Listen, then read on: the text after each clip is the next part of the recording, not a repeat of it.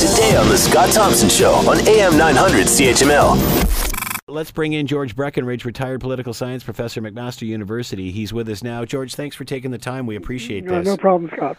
So what are your thoughts on this tweet? Must always report such instances to authorities again and again. Is the president, it appears like he's blaming the neighbors and the classmates for not keeping an eye on this guy. Well, that's right. I mean, and of course the trouble is there are lots of people like that in any society, maybe particularly in the United States. No, I mean, they choose to define this as a mental health problem, but it's not. I mean, there are people, there are these angry loners, who, in his case, he was expelled from school, so looking for revenge, resentment. There's lots, there are people like that all over the place.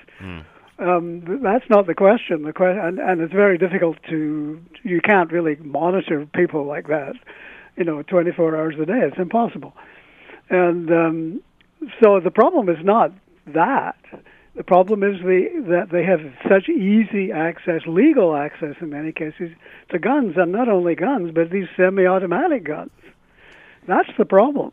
So will the president have to react this time? Many have said, you go way back to Sandy Hook, many thought that, that was going to change things. Yeah, they did, so that being said, will President Trump have to react this time, especially with midterms coming up? No, I think he's already reacted. The support, particularly among his base, but among Republicans generally, is not to do anything. There's such a mythology about guns that has grown and been fostered, because the problem has been getting worse and worse. It hasn't always been anything like this bad in terms of the number of gun deaths or the number of there have been more than 40 school shootings with numbers of people killed since the year 2000. And assault, they have in the past been able to do some things. So assault weapons were banned, I think, back in the 60s, but that, or somewhere like that. But that expired in 2004, and they never renewed it. There wasn't the support to renew it.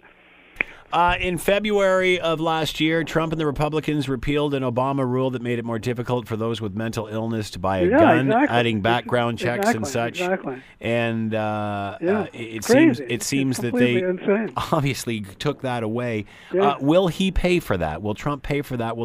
This administration? No, not with his base he won't. No, not at all. No, there's the reality is, the people, Democrats and some Republicans have tried, particularly after Sandy Hook. They really looked like there would be a possibility of some, fairly minor background check changes and things like that. There's been momentum to try and do that, and the public supports that. But there simply isn't any will on the part, particularly at the minute, of the Republicans. And the leaders know that there's just no point wasting their time trying to pass legislation, because the support just simply isn't there. So have Americans simply given up on this? I think so. I do. I don't see any sign at all, unless you get a much more because how awful does a shooting have to be, to move public opinion?